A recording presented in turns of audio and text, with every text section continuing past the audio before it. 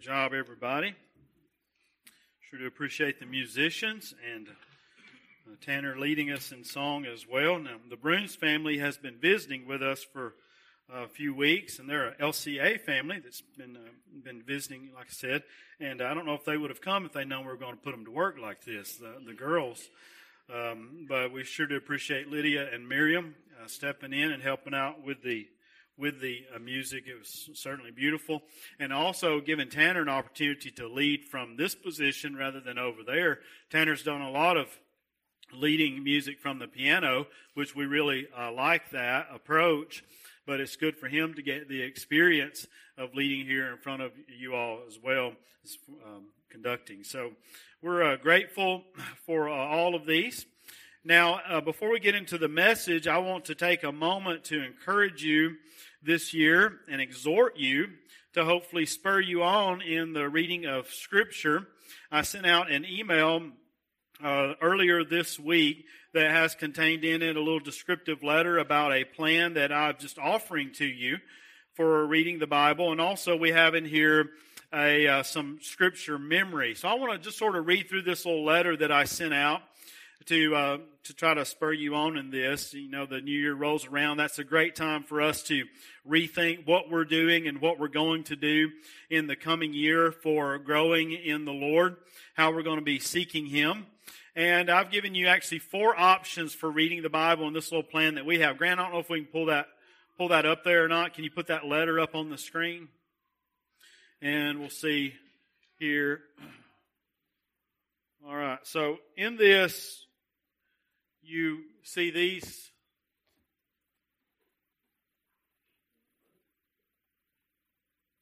Pointer's not working, but there's 1, 2, 3, and 4. You have in this little plan that I've sent out an all option. If you want to read through the whole Bible, this kind of lays out chunks for you that you read each week, the 52 weeks of the year. This kind of keeps you on target for that if you want to read the whole Bible. But we also have an option of New Testament. If you just wanted to read through the New Testament, this is also called the 260 plan. And you can read 1 chapter a day, 5 days a week, take the weekends off. At the end of a year, you've read through the whole New Testament. Or you can read the Old Testament. I've laid out for you approximately how many chapters you need to be reading each week, going through the 52 weeks. It's about 17 chapters a week in order to do that. And then if you want to read number 4 is another all option, New Testament and Old Testament. You just read both of those, what is required for the New Testament, what is required for the Old Testament, and go through the Bible in that way. Bible readings and Scripture memory passages will be sent out each week or each Sunday through Share Faith Connect. Do you have your cell phone with you this morning? Silly question, isn't it? So if you were to pull up your text messages, you see a little number pop up, and it's 22383. And under that, you've got on there this week's memory verse, and you've also got the chapters that you need to read if you're according to whichever plan you're following. So it's going to be coming out, God willing, each Sunday in a text message. And now what we can do is we can work on these memory verses throughout the week and try to learn them. And I've also sent them out in the email document that I've sent. Does that make sense? So like this week's verse is Proverbs 30, verse 5. And it says, every word of God is pure. He is a shield to those who put their trust in Him. All right, so we can work on that this week. If you got a chalkboard or a whiteboard at your house, you can write it up on that. You can pin these up on the fridge, different things like that. Now, let me give you some little tips about concerning Bible reading. First of all, I just want to say to you, don't stress. Relax and enjoy reading the Bible. Read it with your house shoes on, not your work boots, okay? You don't have to have your work boots on all the time when you're reading the Bible. Just read it with your house shoes on. Relax and enjoy reading God's Word. Be determined to accomplish what you set out to do for the glory of God. We can determine to do so many things in our lives, but when it comes to the disciplines of the Christian life, though that determination can quickly wane, and we can put it to the side because things get too busy. Be determined. See, failure is not an option, so remove it from the list. There's no excuses not to read or listen to the Bible. Sorry, but the only excuse is that we don't want to read the Bible. If you don't read it, it's only because you do not want to read the Bible. Because we all do what we want to do. Did you know that? We all do what we want to do. If you're not a good reader, that's okay. I'm not a good reader either. But I would say, listen to the Bible. There's plenty of options out there for us to be getting the Bible into our minds and in our hearts. If you get behind, don't worry about it. Just read for the week that you're living and just keep on moving. Get back on track and just keep going. Mark off what you accomplish. Read together as a family if you desire to do that. It's easy to do this through the New Testament. And I'd also say maybe you want to buy a new Bible and try a new translation. Shake things up to make yourself curious and interested in what you're reading. Now, the next thing that I want to give some little pointers about is concerning Bible memory. You can take a copy of the verses, as I said, pin it to the fridge, go over the verses at mealtime with your family, review verses before bed each night as you're driving along, quiz one another on that. Make a song out of the verse. You ever done that? Deuteronomy 32 verse 4 is one that came to my mind that I made a song out of a long time ago, and I'm just going to sing that for y'all now. No, I better not. But the verse is, He is the rock, His work is perfect. He is the rock, His work is perfect, for all His ways are justice. A God of truth and without injustice, righteous and upright is He.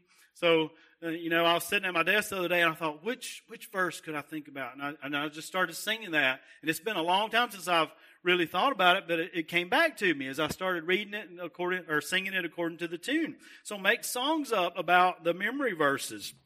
And, you can make it a part of your curriculum for school if you're teaching your children at home. Partner with someone else or another family in the church for accountability. Graciously quiz yourself and one another to spur each other on. And do know that the verses that I've sent out and that we'll be sending out are in the New King James Version. You can feel free to manipulate those attachments and those messages as you need to with the scripture translation that you are working from. So I hope this will be helpful to some of you this year, and that we are all committed to knowing Jesus Christ through the written Word of God in 2023. If we can help you in any way with any of this, let us know. So anyways, the papers in the back are here like this, and this has all year laid out for you, and those are on the back table if you want to grab one of those, and we've also sent it out in an email. I just finished up, it so happens, reading a little biography on John Newton, and though he was a blasphemer, he was an insolent man. He was wicked. He turned people away from any sort of religion that they might have believed in, and he turned them away to believe in the age of reason and to deny God and to hate God and to mock God. John Newton did that for many years, but then when God began to work in his life to save him, he was steering a ship in the middle of the night in a storm, and God began to bring back to his mind scripture that his mother had taught him before or around the age of 6 years old. And God took that scripture that he had not thought about in years and began to use that in order to convert him and cause him to actually believe now in the God that he had spent years blaspheming. So you just never know how God will use his word. You may say, well, hey, I memorized it, and then 2 months later, I can't remember it for anything. Well, guess what? If it is planted in your heart and in your mind, the Holy Spirit can bring that scripture back to mind when it is needed. And God can use those things in your life in a way that you and I cannot even really fathom many times. So it is our responsibility to get God's word in our minds. Blessed is the man who walks not in the counsel of the ungodly, nor stands in the path of sinners, nor sits in the seat of the scornful, but his delight is in the law of the Lord. In his law he meditates day and night, and he shall be like a tree firmly planted by streams of water that bears fruit in its season. You see, when the scripture is in us and we are in the scripture, we are able to, as God's people, bear fruit in season. Y'all believe that? It's true. So I want to encourage you with that this year. Now let's go ahead and get into the message here for a few minutes. In 2 Peter chapter 2 is where we're going to be. Thanks, Grant, for putting that up on the screen. 2 Peter chapter 2. Chapter 1. 2 Peter chapter 1. And let's spend a little bit of time here today. Really, I want to stir you up, just as Peter desired to do for his readers. I want to awaken you if you are slumbering and sleeping, if you have become at ease in Zion, if you are settled in complacency in your Christian walk, if you look back over this past year, 2022, and you realize you've made no progress, then I do not want 2023 to be the same at the end for you. I pray that we all would grow and be diligent in our walk with the Lord this year. Let me pray before we get into this. Father, I come to you today in Jesus' name and pray, Lord, for us as we go into this next year. Father, we have all sinned in 2022. We've missed the mark too often. We've been lazy and apathetic and at ease. God, we have presumed upon you. We have cheapened the grace of God in the way that we have lived. Father, we have lived many times as practical atheists. And Father, I confess that. And Father, I pray that as we go into this year that we will be stirred up, Lord, not to neglect our calling, Lord, not to neglect the grace of God, but Father, that we will, because of that, be diligent in our pursuit of you, in our profession of Jesus Christ as our Lord and confession of that. And I pray, Father, that we will seek to live it out daily. Help us, Lord. We will fail. We will falter. We are prone to wander.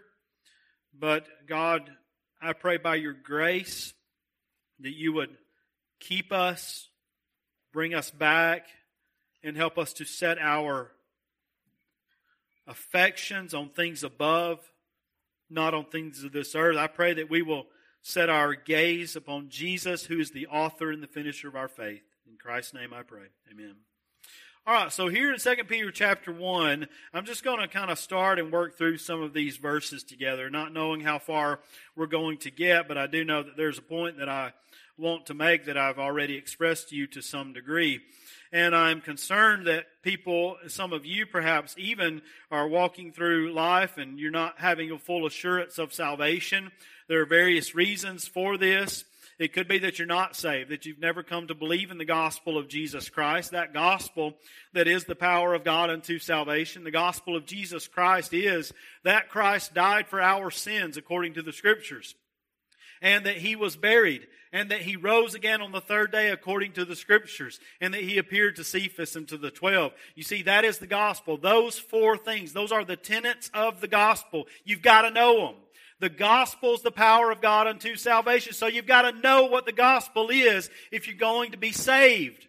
The gospel is the death, the burial, the resurrection, and the appearance of Jesus Christ. Know that. If you are asked that at any point in your life by a brother or sister in Christ here at the church or by a stranger out on the street, what is the gospel? Then you ought to be able to confidently say that it is that Christ died for our sins, that He was buried, and that He rose again on the third day and He was seen alive.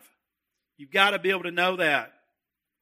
So it may be because you're not saved if you don't have assurance of salvation. And if you're not, then my exhortation to you is to believe in the gospel, because it is able to save us from our sins, and it alone.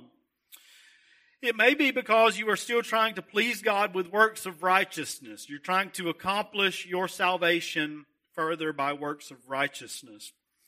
Or it may be because you do not think yourself worthy of salvation based upon some experience that you've had in the past. Maybe there are other reasons. But we go through life sometimes without assurance of salvation. In 2 Peter, this is an important passage because it's really dealing with this issue.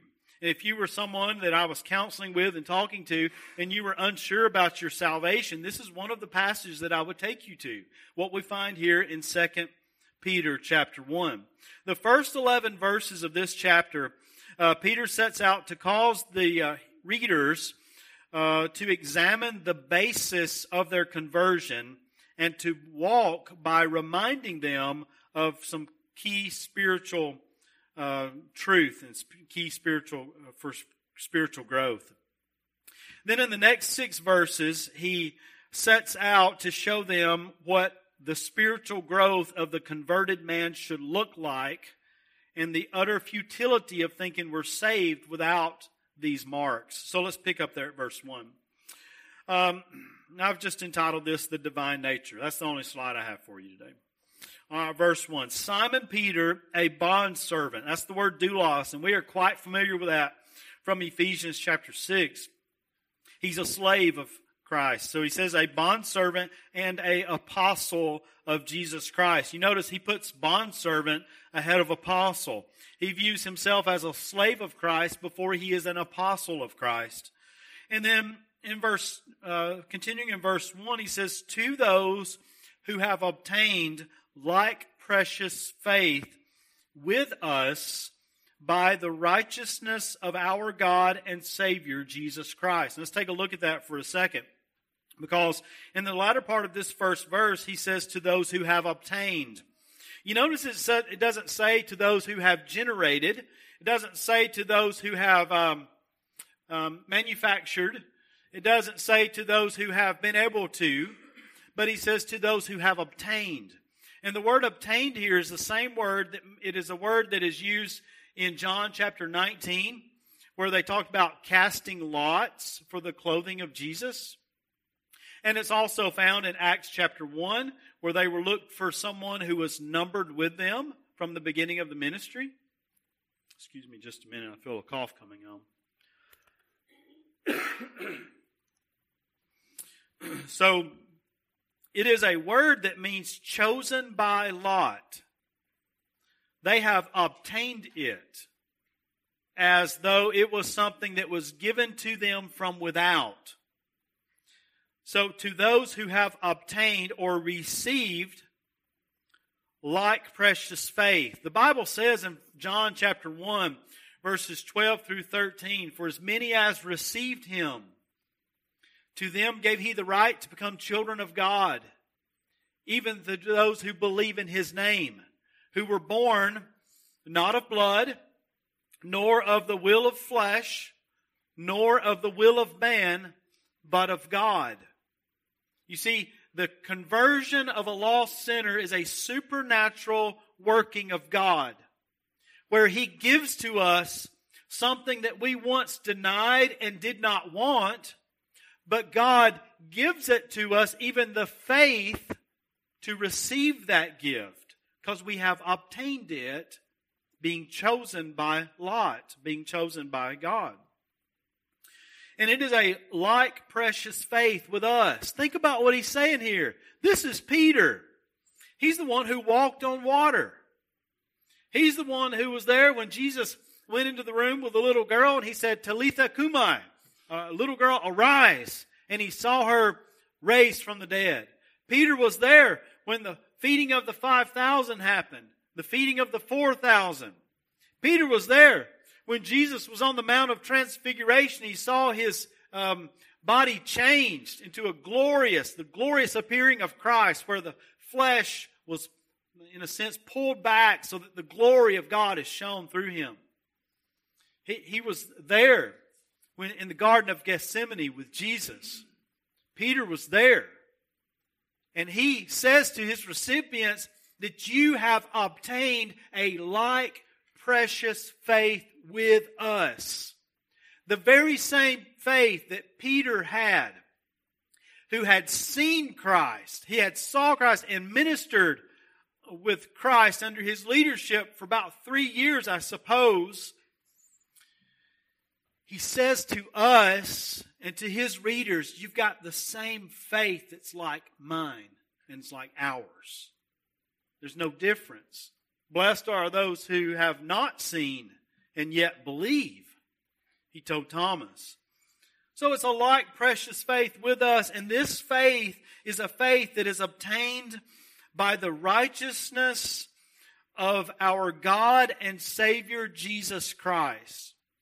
Did you know that God is perfectly righteous, perfectly just in saving lost sinners like us? John Newton, wretched man that he was, God was just and right in saving such a wicked sinner. And the Bible says that about Jesus. For this is a faithful saying and worthy of all acceptance. That means every single person ought to accept this. What should they accept? That Christ Jesus came into the world to save sinners, of whom I am foremost, of whom I am chief. You see, Jesus came for that purpose. And it's the righteousness of God. God is just, and He is the justifier of those who believe in Jesus. I want to know something this morning. Do you believe in Jesus Christ? Hey, if you're starting off this new year and you don't have faith in Jesus, you're not going to grow in God. You're not going to grow in Christ's likeness. You've got to know today that you believe in Jesus Christ. That God has saved you by His grace and mercy in your life. You no longer think that you are a person who is able to achieve heaven on your own. That God's going to balance out your good works and your bad works, and then at the end, those good works are going to weigh out and you're going to be okay. Listen, folks, that's not the way it works. All of our righteousnesses are like filthy rags before God, and He is calling us to have an alien righteousness, and a righteousness that is outside of ourselves. And it is a righteousness that comes to us only through Christ. For He made Him who knew no sin to be sin for us, that we might become the righteousness of God in Him. That's how you become righteous. Do you know that? That's how you become righteous. Through Christ. If His righteousness is put to your account. And your sin is put to His account. It's something in the Bible that's called imputation. It is imputed to His account and to ours. So, this righteousness. Verse 2, he says, grace and peace be multiplied to you in the knowledge of God and of Jesus our Lord. So, grace and peace be overflowing to you. To be to its max in your life through the knowledge, this epignosis, this intimate knowledge of God and of Jesus our Lord. Verse 3, as His divine power has given to us all things that pertain to life and godliness, through the knowledge of Him who called us by glory and virtue. What word do you see repeated here? Key word, would you say? In verse 2 and 3. Knowledge. See, grace and peace is multiplied in the knowledge. And then in verse 3, His divine power has given us all things that pertain to life and godliness through the knowledge, epignosis, this intimate, impactful, life-changing knowledge of God. So the knowledge of Him is crucial to having the blessings that He offers. So often we want the blessings without having the knowledge, because we want to worship a God made in our own image, a God that the world offers, or one that we think is right. But the knowledge of God is obtained through the Word of God. And as we obtain that knowledge of Him, there's blessing that comes along with it. And that knowledge of Christ is a knowledge that gives to us this life and godliness as His divine power has given it to us. It comes through the knowledge of Him, who called us by glory and virtue. Now, looking at verse 4, it says, by which have been given to us exceedingly great and precious promises, that through these you may be partakers of the divine nature, having escaped the corruption that is in the world through lust. Hey, that sounds pretty good. I'm a little God, right? We're all little gods. Divine nature. Is that what he's talking about there? These precious promises are given to us through Christ, and because these precious promises are given, hey, we, like the Mormons, all become our own little gods. That's not what he's saying. That's not what it means. The divine nature.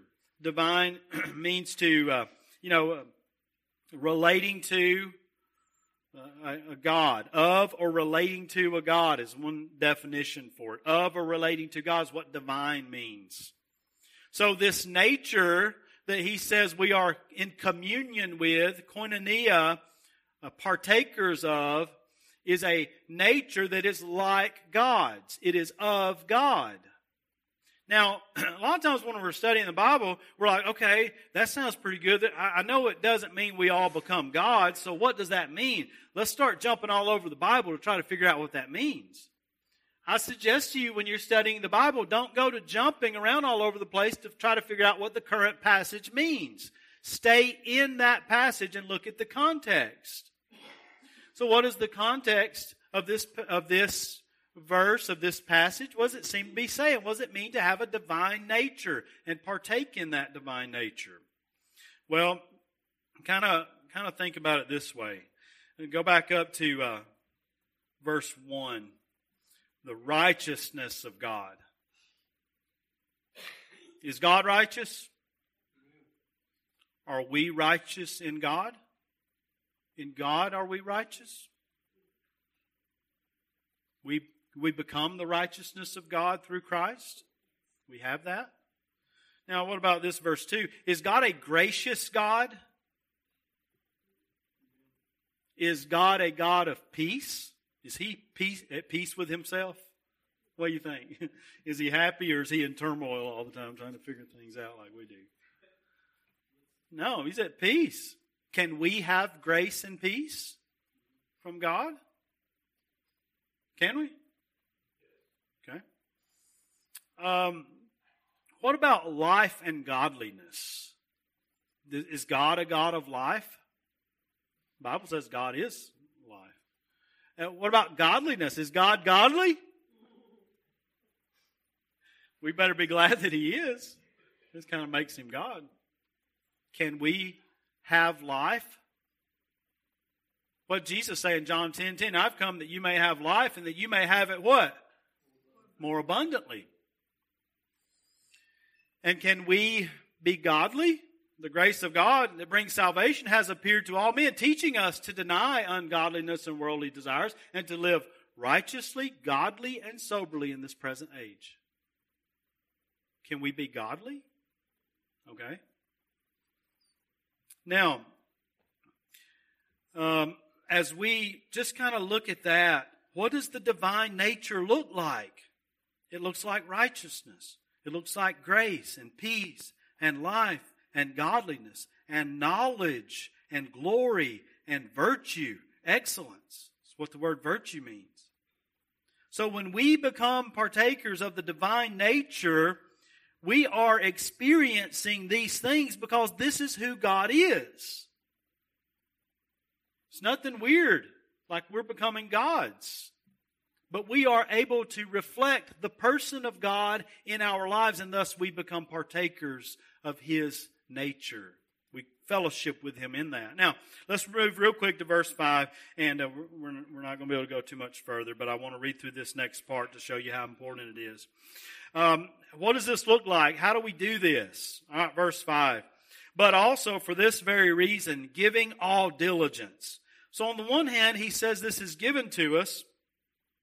And on the other hand, we see that we are to give all diligence, verse 5. And this is where it breaks down for us in our daily walk.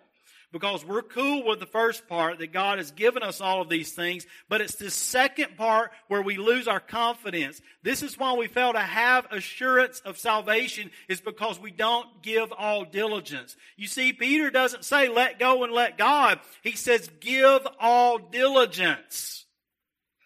But also for this very reason, giving all diligence. Add to your faith virtue. That's that same word in verse 3, but it's excellence, goodness. Your character, your actions align with what you believe. To virtue, knowledge. This is gnosis. It's not epignosis. It's just gnosis. It's a growing knowledge about God, about Christ. To knowledge, self-control. This is a self-restraint so that we don't do everything we feel like doing or everything that comes to mind. To self-control, perseverance. That's that steadfastness where we keep on in the self-control. We keep on growing and learning. We keep on seeking to reflect the goodness of God. To perseverance, godliness, where we are living out the life of a follower of Christ on a daily basis, learning how that works. We're practicing our religion, if you will. We're practicing Christianity. And then in verse 7, and to godliness, brotherly kindness. This is Philadelphia, brotherly love. And to brotherly kindness, love. You know, when I read this and really thought about it, really up until recently, I'm like, man, Peter really messed up by putting brotherly kindness and love at the end. That really should have been at the beginning, Peter. What were you thinking? But then I think I finally realized why the Holy Spirit led him to write it in the way that he did. Because wouldn't it be just like us to grow in virtue, to grow in knowledge, to grow in perseverance, to grow in godliness, and forget to love each other? Oh, I know all the doctrines. I know the Bible. I know how to act. I know how to live. But then we fail to love each other. Brotherly kindness. I tell you what, there's something that I'm going to encourage the church to do. Real practical, okay? We're getting real practical on this brotherly kindness thing. Because we can get so, to ourselves. Here's what I'm going to encourage you to do in 2023. I'm going to encourage you just to drop in on each other at your houses. And Lori just said, I don't know about that. Here's what have you ever been driving by somebody's house and you're like, hey, we ought to stop and see them? And then you think about 3 or 4 reasons why you shouldn't stop and see them. Well, what if they're getting ready for supper? What if they're busy? What if they're brotherly kindness? If you were just out and about, you had a brother in the area, and like a real biological brother or sister, would you be okay with just dropping in on them? I mean, the reality is, I come from Russellville, okay? We do things like that in Russellville. You just drop in on each other. Hey, how's it going? What's going on? Well, I just want to drop by and say hi. No big deal. We'll see you wherever. But I want you to really think about that. When you're out and about, you're going by somebody's house. Hey, I wonder if so-and-so's home. Let's just drop by and say hi to them. Y'all are all looking at me like, this is going to be a terrible year. Now, you got to remember something. If you go too often to your neighbor's house, they despise you. That's what the Proverbs say. So I'm not saying every week. But hey, if the Lord brings it to your mind when you're out and about, hey, just do it. Show brotherly kindness. Because the reality is we are brothers and sisters in Christ. We are all part of the same family. And we can start reflecting those things in the way that we interact with one another, in the way that we love one another, and even in that brotherly love. Now, I don't know how that's going to go. I may be looking for a ministry position by the time this is over with. But I hope that makes a little bit of sense. Because, man, we can't just focus on doing all these things and not love each other. And it's not that you love this person and not that person. Let's love one another as a church and show that brotherly kindness to each other. Now, notice what happens here as we conclude. In verse 9, he says, for he who lacks these things, that's all these 7 things that were previous. For he who lacks these things is short-sighted even to blindness, and has forgotten that he was cleansed from his old sins. Therefore, brethren, be even more diligent to make your call and election sure. For if you do these things, you will never stumble.